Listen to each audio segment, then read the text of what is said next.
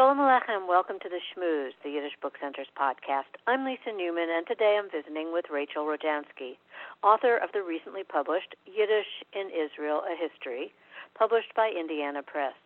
Rachel is Associate Professor of Judaic Studies at Brown University, and she's the author of Conflicting Identities, Labor Zionism in North America, 1905 to 1931, as well as many articles on political and cultural history of East European Jewish immigrants in the United States and Israel. Welcome, Rachel. Thank you. Thank you so much for joining me today, and a really quick thank you at the start of this for what has been a really interesting read in your work. So can you tell me a little bit about what drew you to the subject of the book? So actually, I wrote a little bit about it in the acknowledgement of the book. I got to this book somehow by coincidence. Years ago, I was sitting, when I still lived in Israel, I was sitting at home watching TV, and there was a kind of show about Yiddish. And it wasn't a good show. And it was a combination of a talk show and the show. And people started saying all kinds of things about the history of Yiddish in Israel, which I knew then that had nothing to do with reality.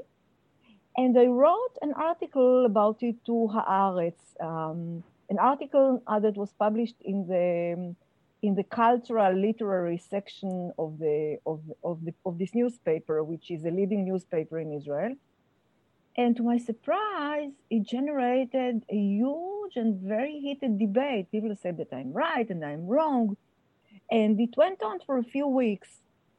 And then, I thought to myself, well, it's a good topic for research. And at a certain point, I decided that I should write a book about it. And what I found out is that I didn't know when I started the book, and I found out later that it actually took me to a journey to my childhood in Tel Aviv. Because my parents were also East European immigrants. My mother came during British Mandate, but my father was a Holocaust survivor. And my mom spoke Yiddish. I mean, she was from Lithuania, from Kovna, and she knew Yiddish, but she spoke Hebrew at home with her younger siblings. But my father came from Bialystok after the Holocaust, and he wanted to speak in Yiddish. And the reality was that my parents spoke among themselves Yiddish, but to me, Hebrew.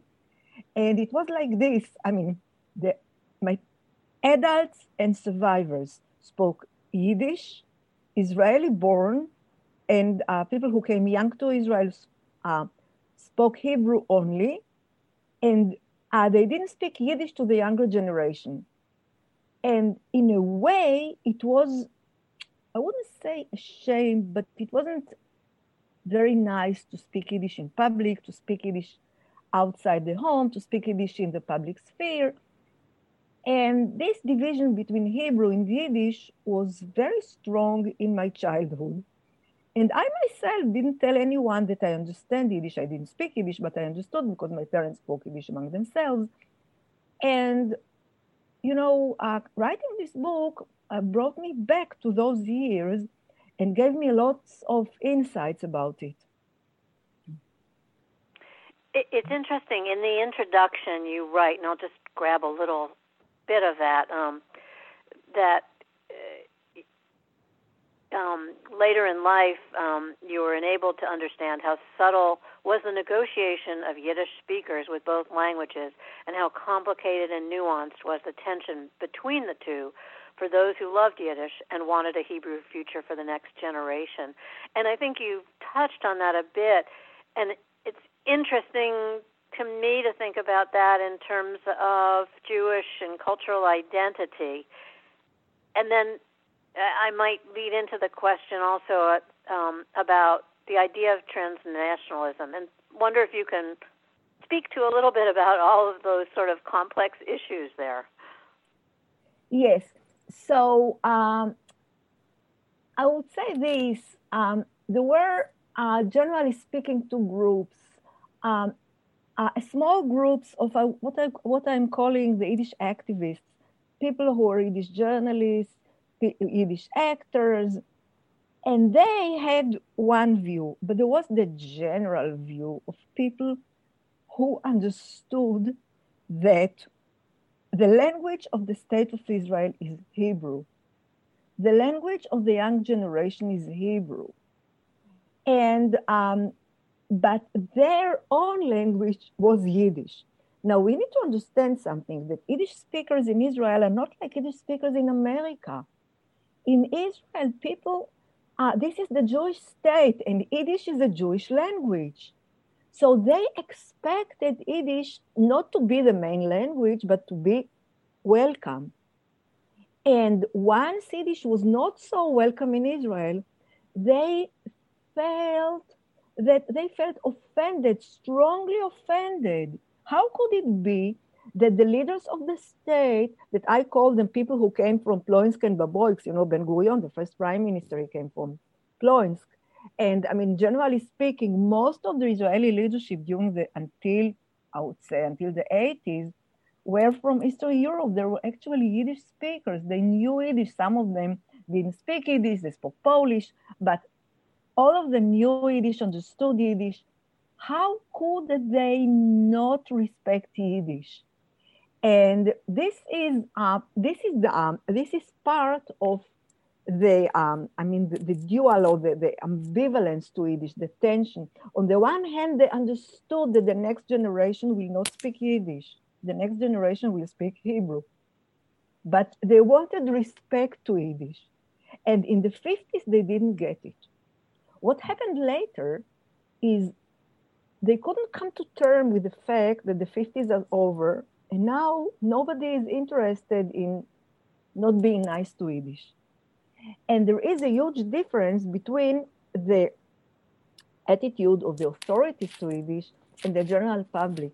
The general public went on for decades to look at Yiddish as something that doesn't deserve a lot of respect, as a nice language, a simple language, a language that doesn't need to be learned, a language of jokes, and all these tenses characterize the attitude to all these tensions characterize the attitude to Yiddish in Israel.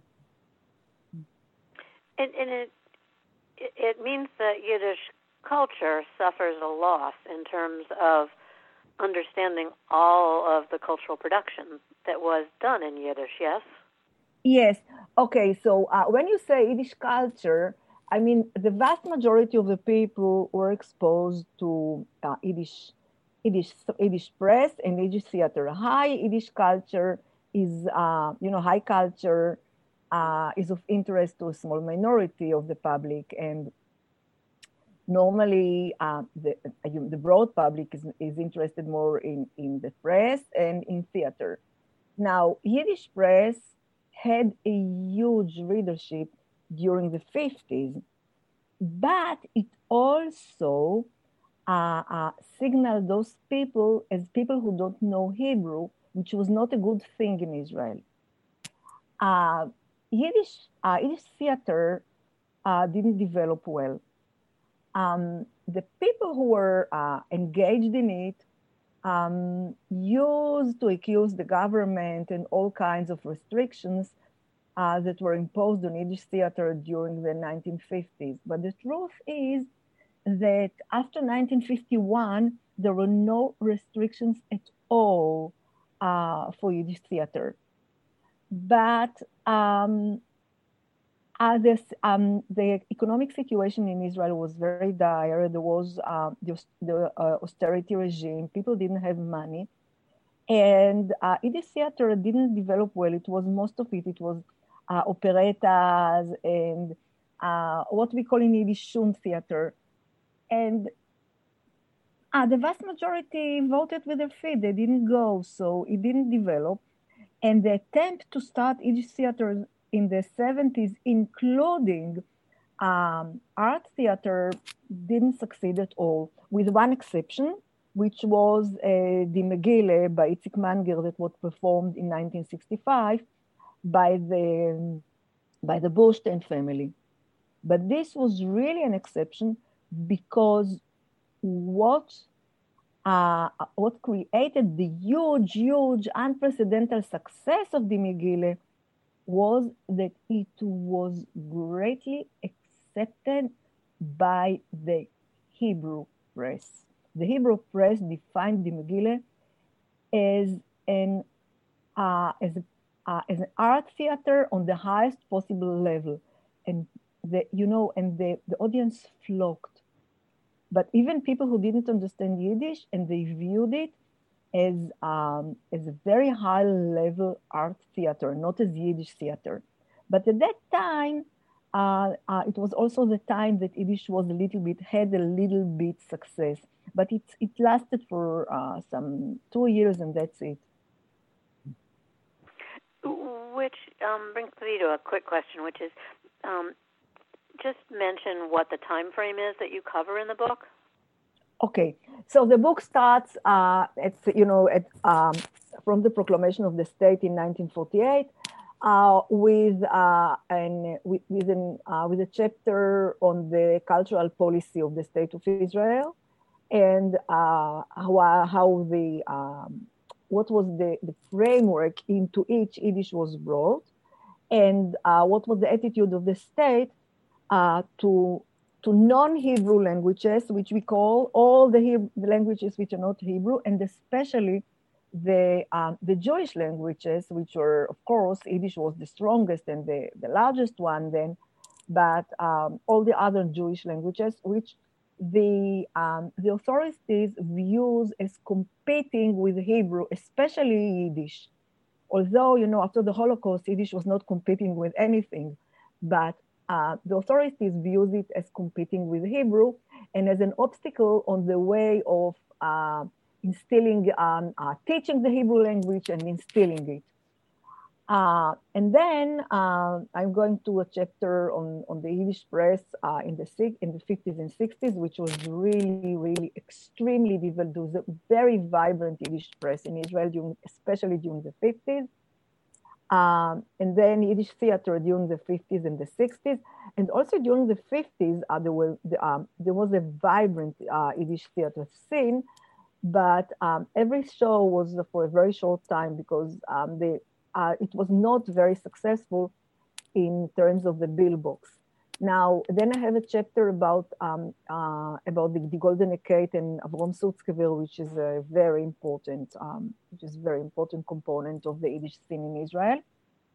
And then a chapter about Yiddish literature, young Yiddish writers who tried to write Israeli literature and to integrate in the Israeli literary scene. And I'm arguing that they actually offered an alternative Zionist master narrative, which was different from the master narrative of the Hebrew writers. And then I have a chapter on the years of the 70s until the end of the 20th century, and the return of Yiddish to the public sphere in a very different way, as part of the changes in Israeli society, in Israeli culture. And I'm arguing that actually Yiddish changed with Israeli culture, with the changes of Israeli society and the changes of the Israeli culture.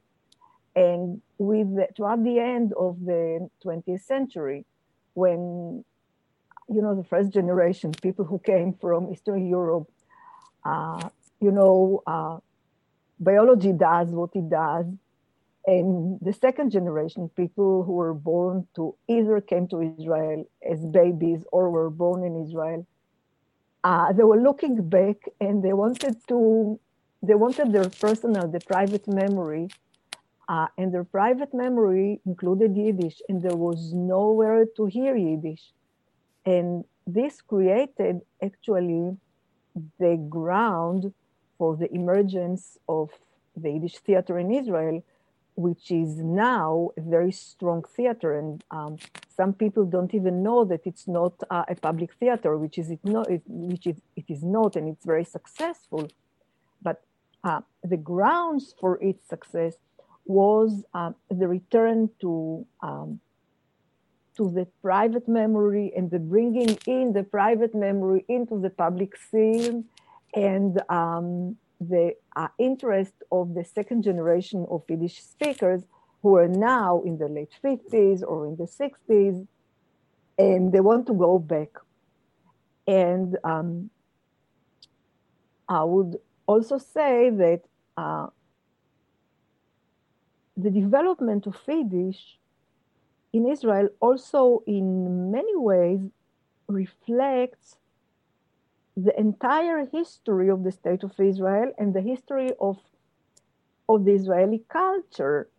And there is all the time a kind of interaction between the development of the general Israeli culture and the place of Yiddish in Israel. Do you feel like, and I would suggest that this was a sort of a tug of war between Yiddish and Hebrew and aspects of both in terms of culture and history. Were there one or two leading voices on both sides of the conversation? Well, it's a complicated question because it's not black and white. So we need to understand two things.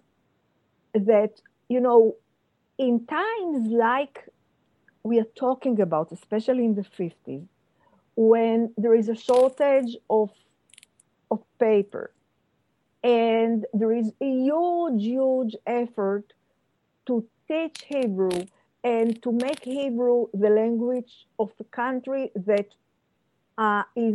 consists of immigrants. We need to remember that in Israel was created an unprecedented situation that the immigrant population outnumbered the veteran population. Most Israelis were immigrants, and they came from different countries, and they used different languages.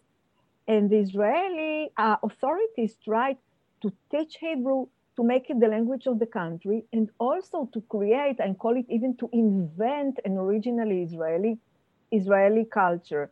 Now, in order to achieve this, they tried to use all kinds of means. I'm writing a lot about it in the book. They tried to use all kinds of means that seems to Yiddish speakers, because they expected Yiddish to be welcome, as a declaration of war. The authorities didn't see it as a declaration of war. On the other hand, there were people with interests, and I will give you an example.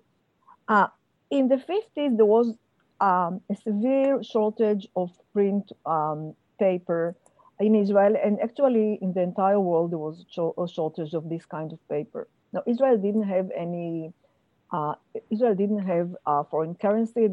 Israel didn't have raw materials, and there was no way to get paper. And there was a kind of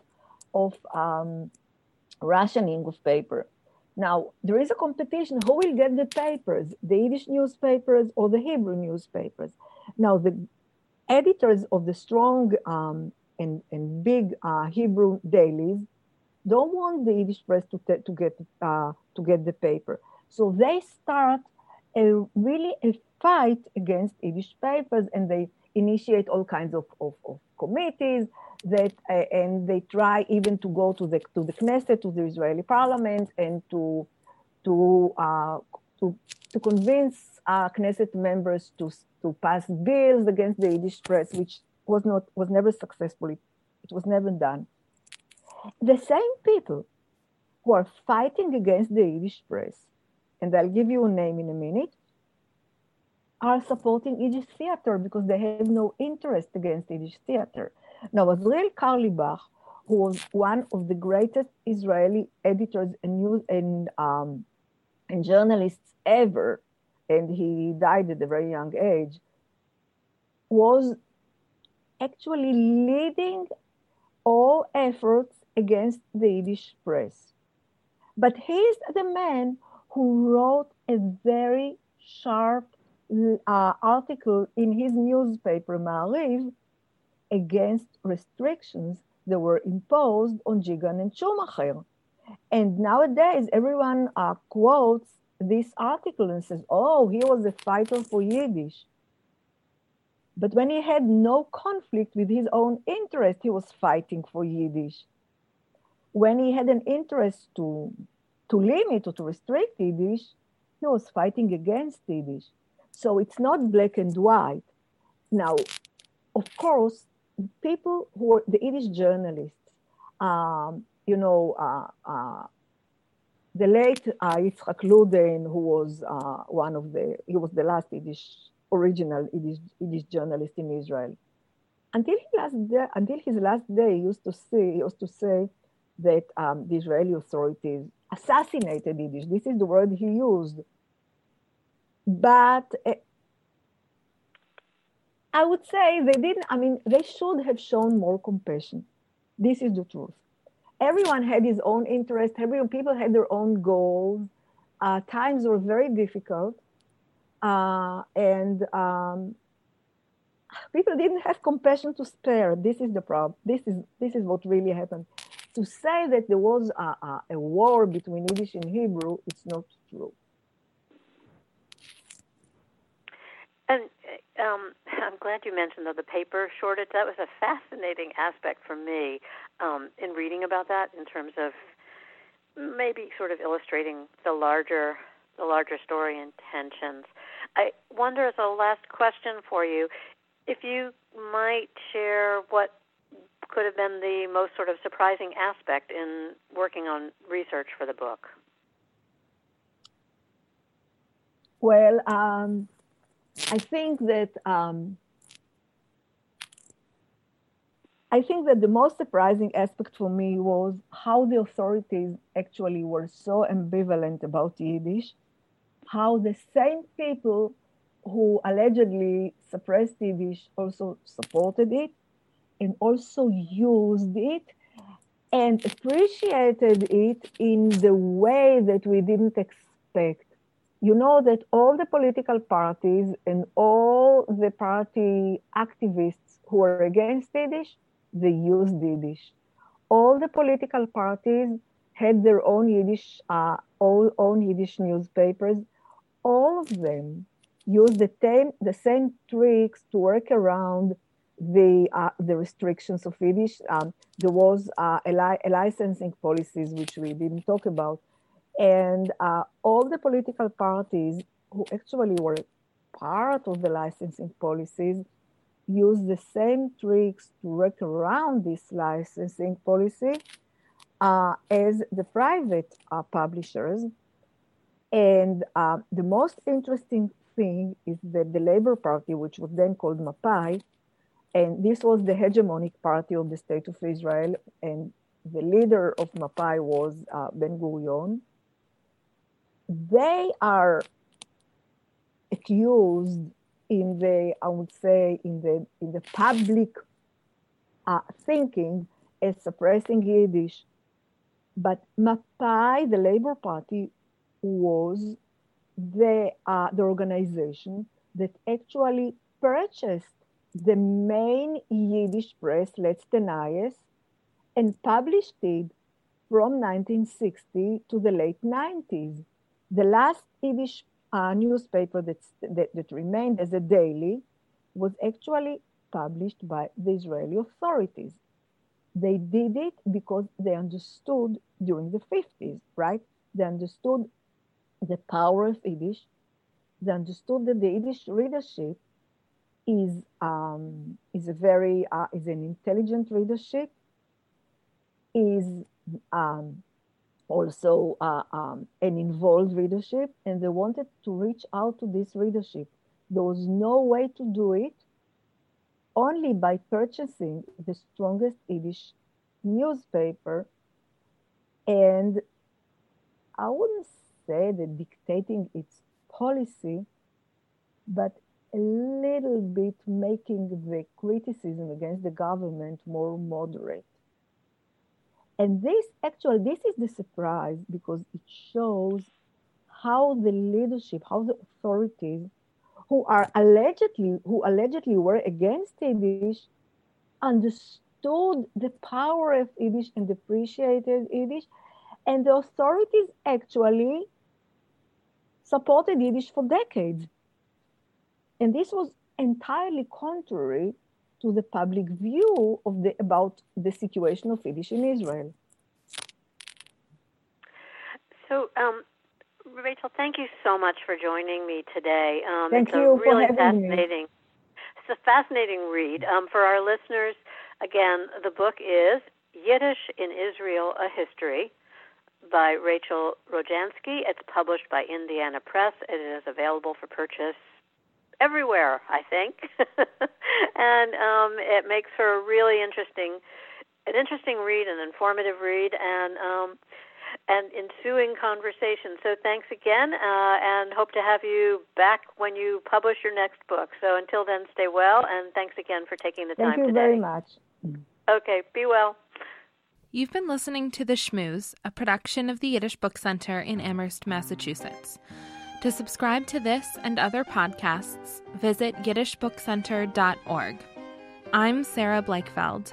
Be well, be healthy, and tune in again soon.